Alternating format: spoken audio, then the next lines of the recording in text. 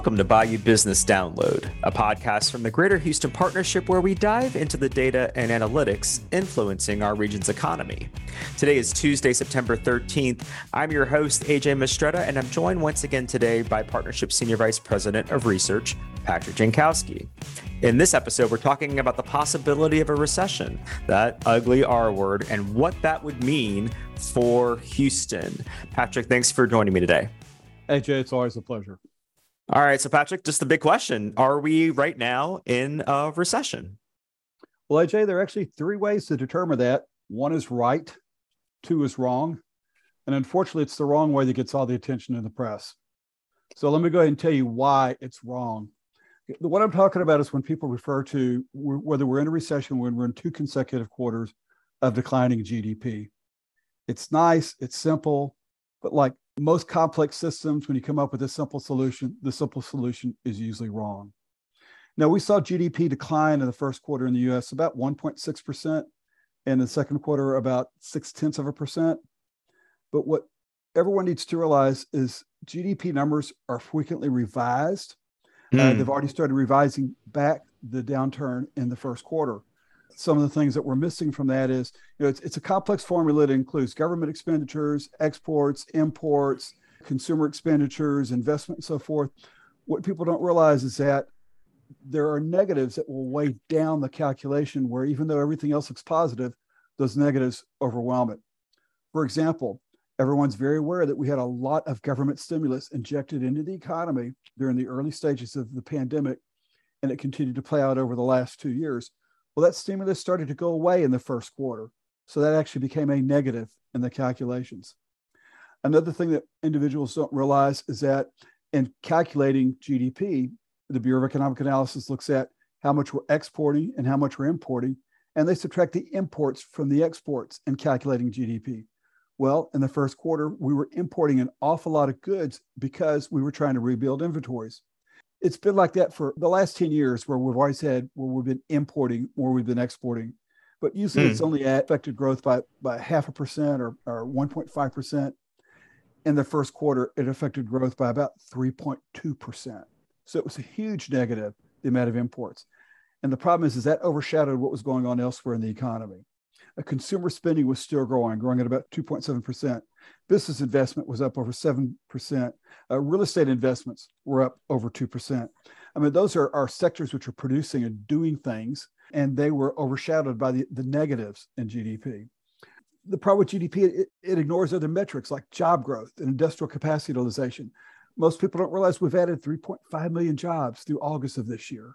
I mean, in a normal year, we had about 2.2, 2.3. So we're well over even a normal level job growth. Industrial capacity utilization, how much of our industry are we utilizing? It's well over 80%. It's the second highest level of utilization that it's been at in the last 10 years. That does not sound like an economy in recession, but that's what GDP fails to notice. Okay, yes, AJ, I know I could tell this is going to be a long answer, but let me give you a couple other things that our listeners should be paying attention to. Fire away. Group out known as the Business Cycle Dating Committee. Yeah, a committee to date business cycles. Okay. That sounds like something that should be on Tinder or something like that, doesn't it? So, a Business Cycle Dating Committee. Well, what the dating committee does is it looks for a significant decline in economic activity across broad sectors of the economy. And it's trying to find decline in activity in job growth and consumer spending and industrial production and retail sales, wholesale sales, things like that. Because it's looking for the impact widely across the economy and whether that has been sustained and whether it's deep.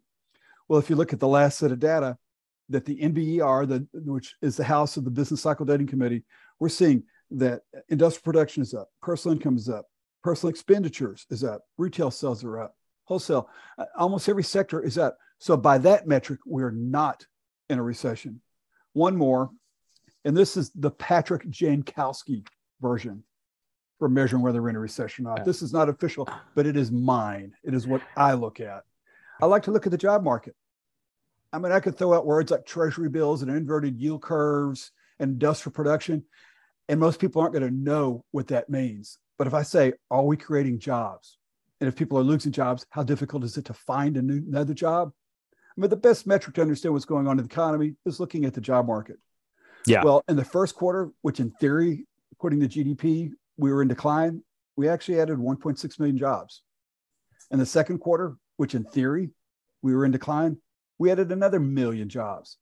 How can we be adding jobs at that rate when the economy is shrinking? If you look at whether employers are still hiring, yes, they're desperate to hire. The Bureau of Labor Statistics says there are 11.2 million job openings in the US right now. In a normal economy, we only have about 5.5 million. And initial claims for unemployment benefits, kind of a proxy for layoffs, are back well below pre-COVID levels. Continued claims, meaning you've filed a claim for more than 1 or 2 weeks because you haven't found a job yet, those are lower than they were prior to the pandemic. So if you simply look at the workforce, if you simply look at the job market, that tells me very strongly we are not in recession. No, that makes a lot of sense. So it sounds like the metrics by which we used to be able to accurately determine a recession have changed somewhat. I mean, or is that fair to say? What dynamics have changed that this is no longer the right way to determine a recession? Well, the problem is people just get comfortable with it. It's so easy to say, well, 2 declining quarters of GDP, we're in a recession. It's a lot easier to say that and think that than going back and looking at pages and pages full of data to try to find out what's going on. And granted, I'm not knocking the media, but they've got deadlines to meet. It's just really easy to say, to consider declining quarters of GDP. They don't have time to go and look at the reams of data that you need to look at to understand what's going on in the economy. If we're not in a recession right now, Patrick, are we in danger of slipping into one as you see it in the data? Yes, but. Okay. One of the reasons why so many economists are out there are saying the U.S. is bound for a recession is the fact that the Federal Reserve is raising interest rates.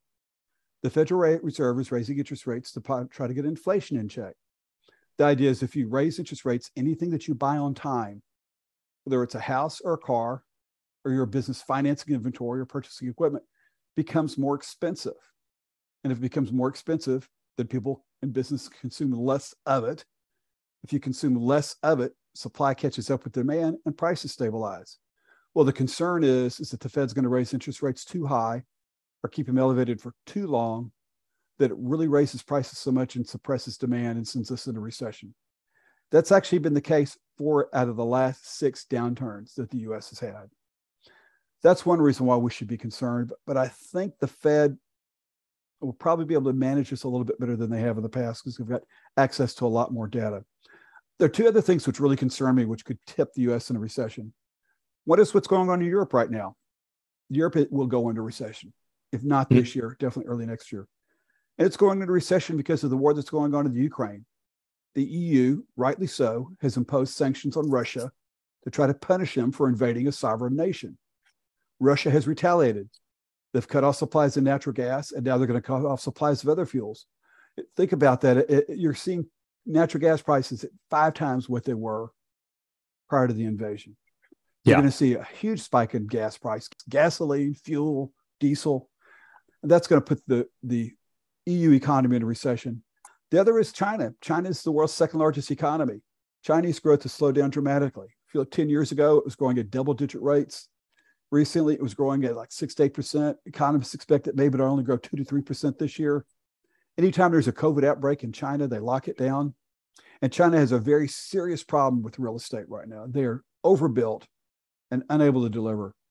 And so China will definitely slow down. It may even go into recession. And if we see these major economies elsewhere in the world slip into recession, it will be hard for the U.S. to avoid it. Now, notice I said it'd be hard for the U.S. to avoid it. It wouldn't be impossible, but it would pose some challenges for us. Okay. So if the U.S. does slip into a recession, does that automatically mean Houston will enter one as well? What do we see here? Oh, AJ, I'm gonna come back at you, and you use that word automatically. Gosh, in economics, nothing is automatic. We are definitely at greater risk. We're at greater risk now than we've ever been before.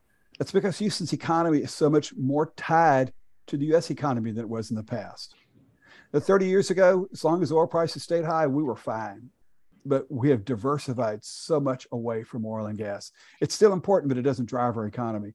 If the U.S. slips into recession, it will be hard for Houston to avoid following. All right. So exactly what would such a recession look like for Houston? What would we see here if it were to come to pass? Okay. Once again, I want to say, I am not saying that we're going into recession. I'm not saying Houston was going to be in a recession. I'm just saying theoretically, I'm saying academically, what would a recession look like? I'm not saying this is what's going to happen. Full disclaimer. Because I really think we have a lot of momentum and we could probably skirt through this, but I need to look at the data in November, December to see what 2023 is going to look like. But getting back, whenever growth falters, then job growth slows down. One of the main drivers of population growth is employment opportunities. If we're not creating jobs, we're not going to have as many people move here. So we'll see population growth drop off. Population growth slows, then that's going to reduce the demand for housing, both single family and apartments. We'll see apartment rents go down, and we'll see housing prices finally stabilize.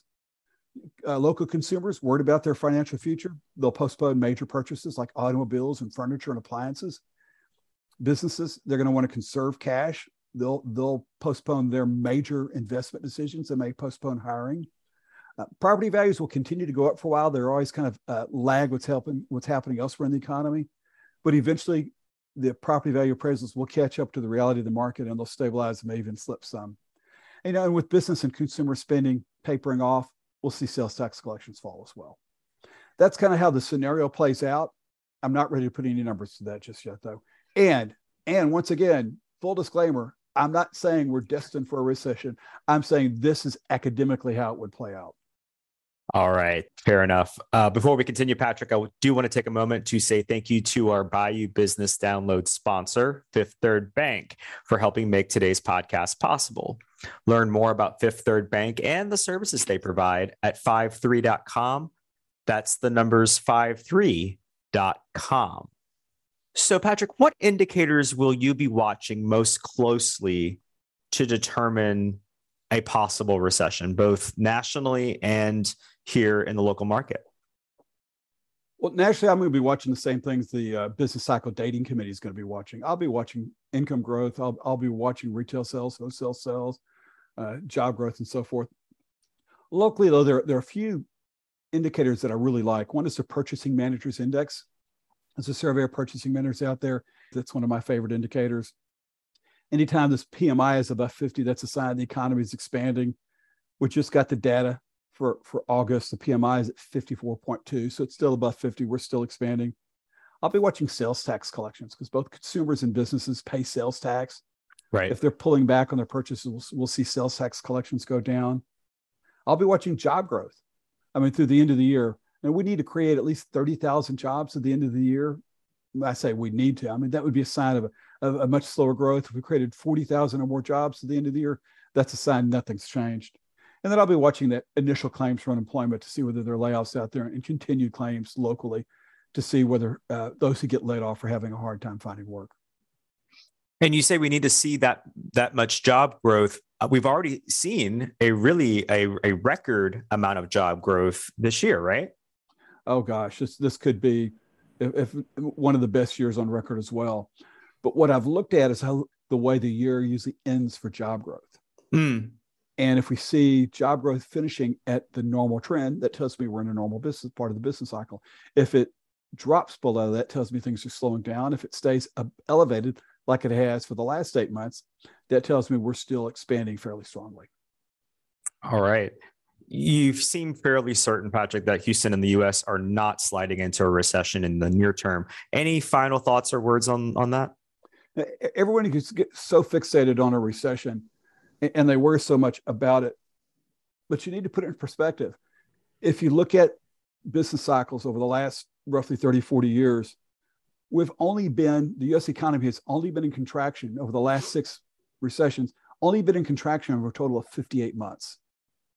If you look at when we've been in expansion and recovery, we've been in recovery over 500 months. Got it. Okay. So that makes a lot of sense. We're 10 times as more likely to be in expansion than we are in recession. Right. So yeah, we may have a recession, but you realize that they tend to be short and shallow unless we have a black swan event like a COVID pandemic. Yeah. What we need to do is just stay focused, not panic, and realize that if we have a recession, it too shall pass. You provide deeper perspective on all of this in the current issue of Houston's Economy at a Glance, which is on our website. So I think I invite everyone, all of our listeners, to kind of look at that for more details if they want to get into the nuts and bolts of recession conversation. Patrick, thanks for joining me for this conversation today. AJ, it's always a pleasure. And once again, I hope our listeners are getting some information they can use. Absolutely. And that's it for this episode of Bayou Business Download. Be sure to subscribe to this podcast so you never miss an episode. You can do so via your favorite podcasting platform or by visiting the podcast page at houston.org.